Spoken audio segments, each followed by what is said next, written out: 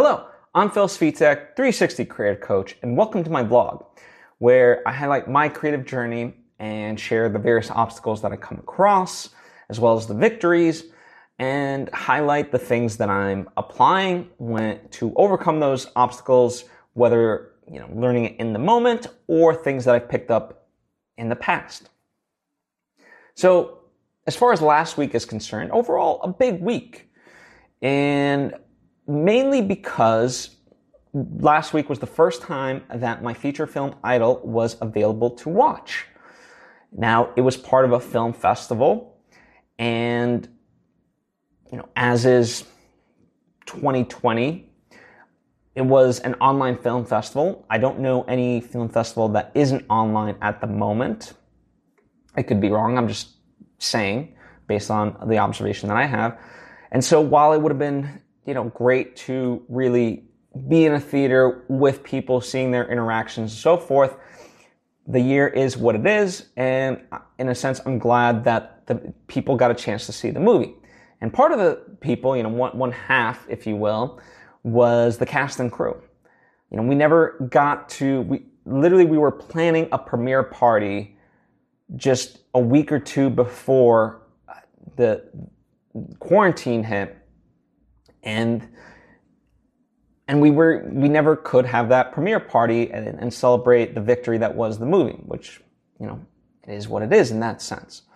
And as much as I would have loved to have that, this was the first chance for the actors and the crew to see the movie in its completion. And also the, fans, people that I know personally, as well as people that just kind of randomly stumbled onto it, through the festival or other means. And, in that sense, it was great to get the feedback from the cast and crew. I think they sent me some wonderful texts. But also, not to diminish them, it was great to also get the perspective of just audiences. And that was a very humbling thing because, they don't necessarily have a connection to the movie. They don't have to look at it a certain way. They don't look, there's not that, call it like rose-colored glasses or something like that. They see it, for the first time with no bias, for lack of a better term. And so to get responses, whether through social media or in the comment sections about it, or through emails, it was wonderful to see that people did enjoy the movie. It was great, and I'm glad that they did. It was, like I said, it was a humbling thing. Never do I do anything for the adulation side of it, nor do I think we as creatives should. But nonetheless, it's great when people do love our work. Why wouldn't it be? I appreciate it. I'm grateful for it. I don't put it up necessarily on a pedestal in that sense, but it's great to hear. Kind of a quick side note. One of the things that Ryan Holiday talks a lot about is this idea of always starting your next project, before your past project is out. Because a lot of times, whether it's a book, a movie, a song release, whatever, there's a gap of time where you've completed the song, you've done everything artistically that you wanted to in its final form before it actually comes out. And so that gap of time, utilize it to do something else, so that way you're not putting your mental eggs in one basket of like, okay, this needs to hit for me. Like you're on to the next. And that doesn't mean when the past project comes out that you shouldn't celebrate it. I think that's the thing that a lot of creatives, we don't really stop and take the time to appreciate the things that we've done. And it could be a short poem, it could be a drawing, whatever else is, whatever kind of thing you create, appreciate that you've created it. I think we need a little bit more recognition of ourselves. And so, to that effect, I am very grateful and humbled by what people said about the movie. And, it's great, but not, and I think part of why it made it so special was because it was I don't want to, let's say unexpected, right? And maybe it wasn't purely unexpected in full regard, but I wasn't like anticipating, I wasn't looking at my phone for like, oh, when am I going to get an email? When am I going to get a text or whatever else, right? I've long since learned in doing kind of even just these lessons and these videos that, you do your best with whatever you're working on and you put it out there. But if you in your heart of hearts, if you think, oh, this is definitely going to hit, it never works out the way you think it does. There's been plenty, like even on social media, this is a microcosm of it. I think like, oh, I put together a great quote or, something really inspirational and it's been meaningful to me. And of course, it's going to touch other people. And it doesn't. It doesn't devalue it, but it doesn't hit the same way as something else that is more silly to me or something like that. And, I don't give it much thought. I'm very cognizant of it and want it to, resonate, but, don't give it the same sort of full effort and something like that. I post it and boom, all of a sudden that's the thing that's, people are connecting with. So it's just that thing, you just never know ultimately. And so it's nice when people connect with something, but you gotta keep working at doing the things that you want to do. So, as of right now, the movie is not available to watch. It was available for a week. So, I appreciate you if you did take the opportunity to watch it. If you haven't, that's okay. It's not a one and done deal. There will be more opportunities to watch it when, I don't know. That's not me withholding information. That's simply, we've submitted to multiple festivals. And, who knows that some of them might even get pushed back. We're waiting on when those happen and things of that nature. So we'll see when it becomes available and how they're going to even screen it and so forth. So I'll keep you updated. For all the various updates, you can go to philsvitek.com/idol. That's IDYLL. It's also in the description box for your ease. But I promise, eventually I'll put it out on some sort of streaming platform for anyone to watch. So I'm looking forward to that. Again, can't give a timeline. Could be a year, could be 2 years. I don't know, unfortunately. The other kind of big thing that happened last week is I had an interview with a USC professor in the digital and interactive arts section of the learning curriculum, and his name is Sam Roberts. Not to be confused with a friend of mine named Sam Roberts, who is a SiriusXM broadcaster. Small world, I guess. Nevertheless, USC professor Sam Roberts. I had reached out to him because I'm working on a sci-fi script dealing with virtual reality and artificial intelligence, and it's using that stuff as a basis to ask deeper, more meaningful questions about art.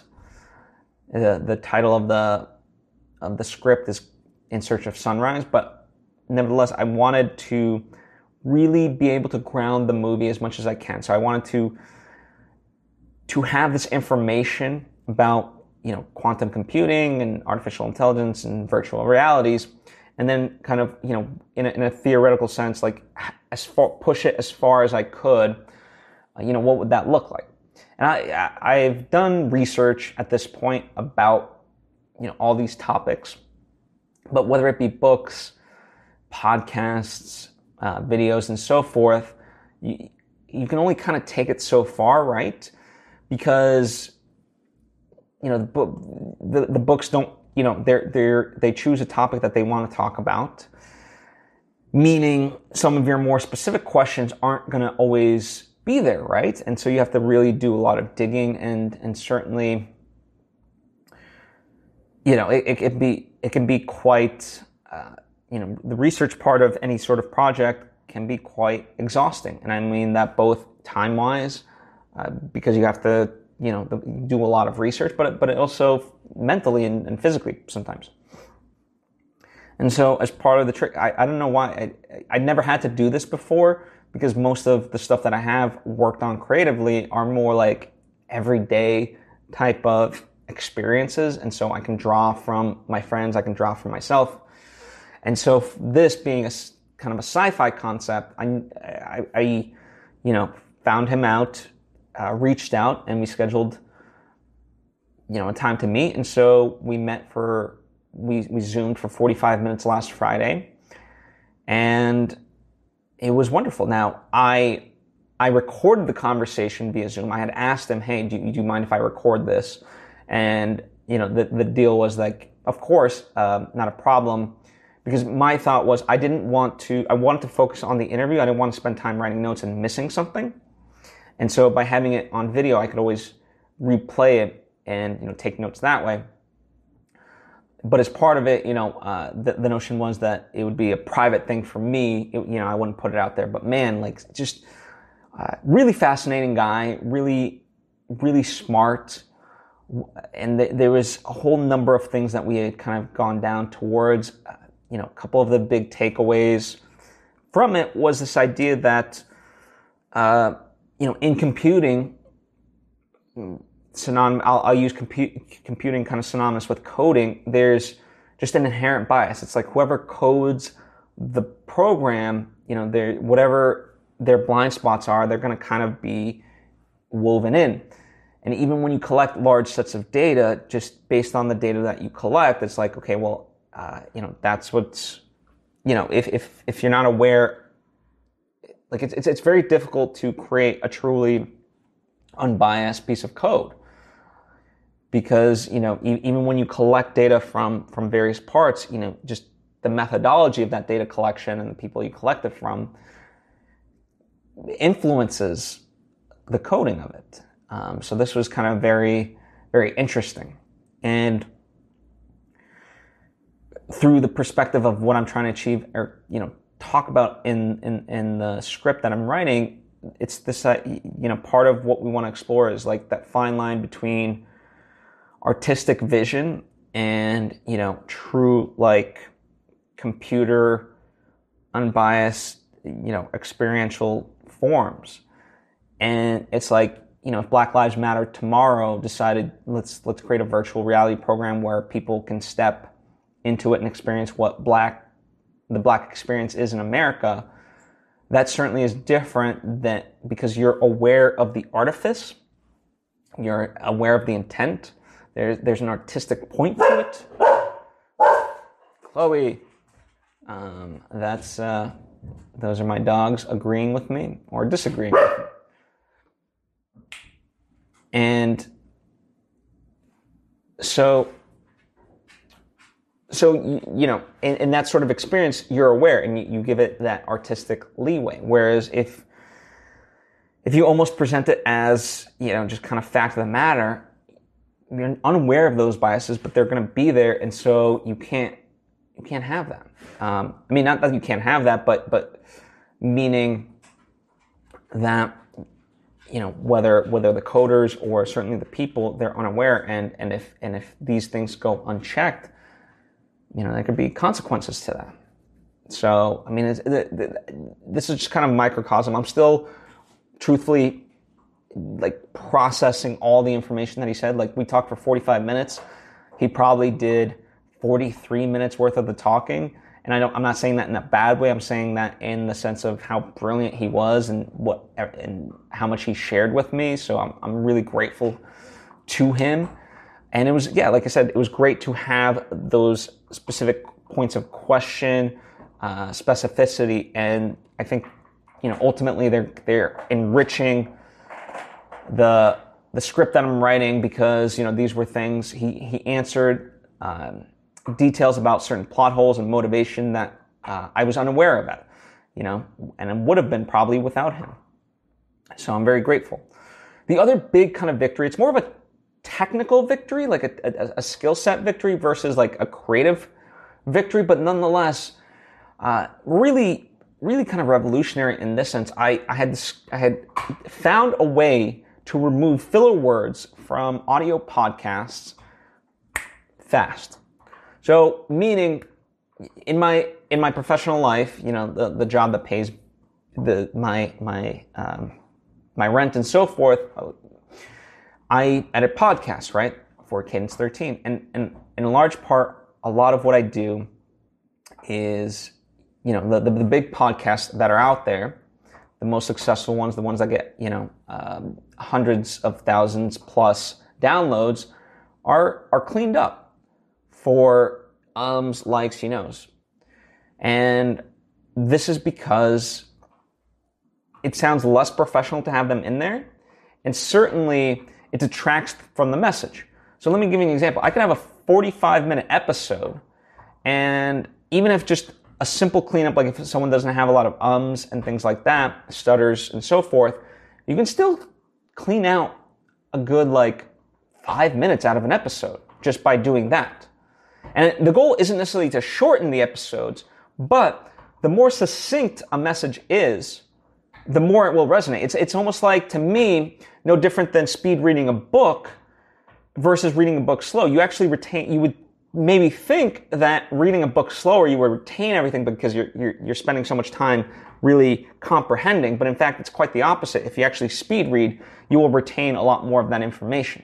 And so I kind of think it along those lines. And so, but that side of it, removing filler words is tedious of a task, and it's certainly a time-consuming task, especially when there's a lot of them. And so I road tested an episode that had over 3,000 filler words. And, this is something that, before this, people would have to, like myself, would have to take out. Now, I ran it through this process that I, discovered and thought of, and within 5 minutes, I was able to remove all of them. So this is really, truly amazing, because this is something that I've been thinking about for the longest time. Of I'm always one, there's got to be an easier way to do this, right? And there's got to be a way to automate it and so forth. And I'm a big fan of that. And so through a combination of asking the right questions, through a combination of the right technology in certain parts, I finally honed in on something, and I was like, okay, if I combine this with this and this, then perhaps this is possible. And so, that's how I found this. And, it works wonderfully. Now, I still have to do various road tests of it. And certainly, it's something that I think is so game changing that and new that I'm not quite kind of ready to share on the exact specifics. But if you are interested in this and having filler words removed from your podcast, well, I'm offering to do it for very cheap through Fiverr. I've included a link for you down below. So if this is something that would save you a lot of time, by all means, look for me through there, and I'll be happy to do it for you.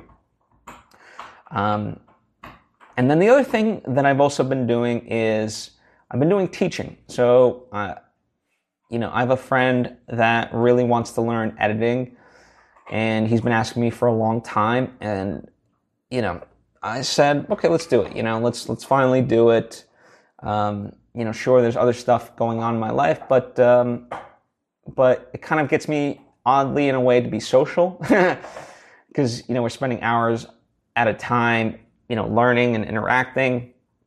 And so I've been doing that, and it's kind of interesting, in that sense, this is someone who's literally starting from scratch, ground zero as far as, all learning, and whether it be sample rates and, keyframes, all this sort of terminology that goes into editing, he is learning just ground zero. And so in that sense, it's a good exercise for me to really work to explain something very simply for someone who obviously who doesn't know that. And the fact that I think we're making progress, and he's retaining this stuff, I get excited about because it means I'm teaching it correctly. The last sort of thing that, I'll touch upon is last week I made this decision that I'm going to focus on completing the projects that are open-ended before I move on to new stuff. So one of the biggest projects that for me is my novel. And I have like 10 notes left to address. Now, they're not simple notes where, you just change up a couple sentences. They're kind of like a domino effect where, if you change one thing here, it changes the motive and you got to make sure it tracks throughout the rest of the novel. But by hell or high water, I'm committed to, doing this.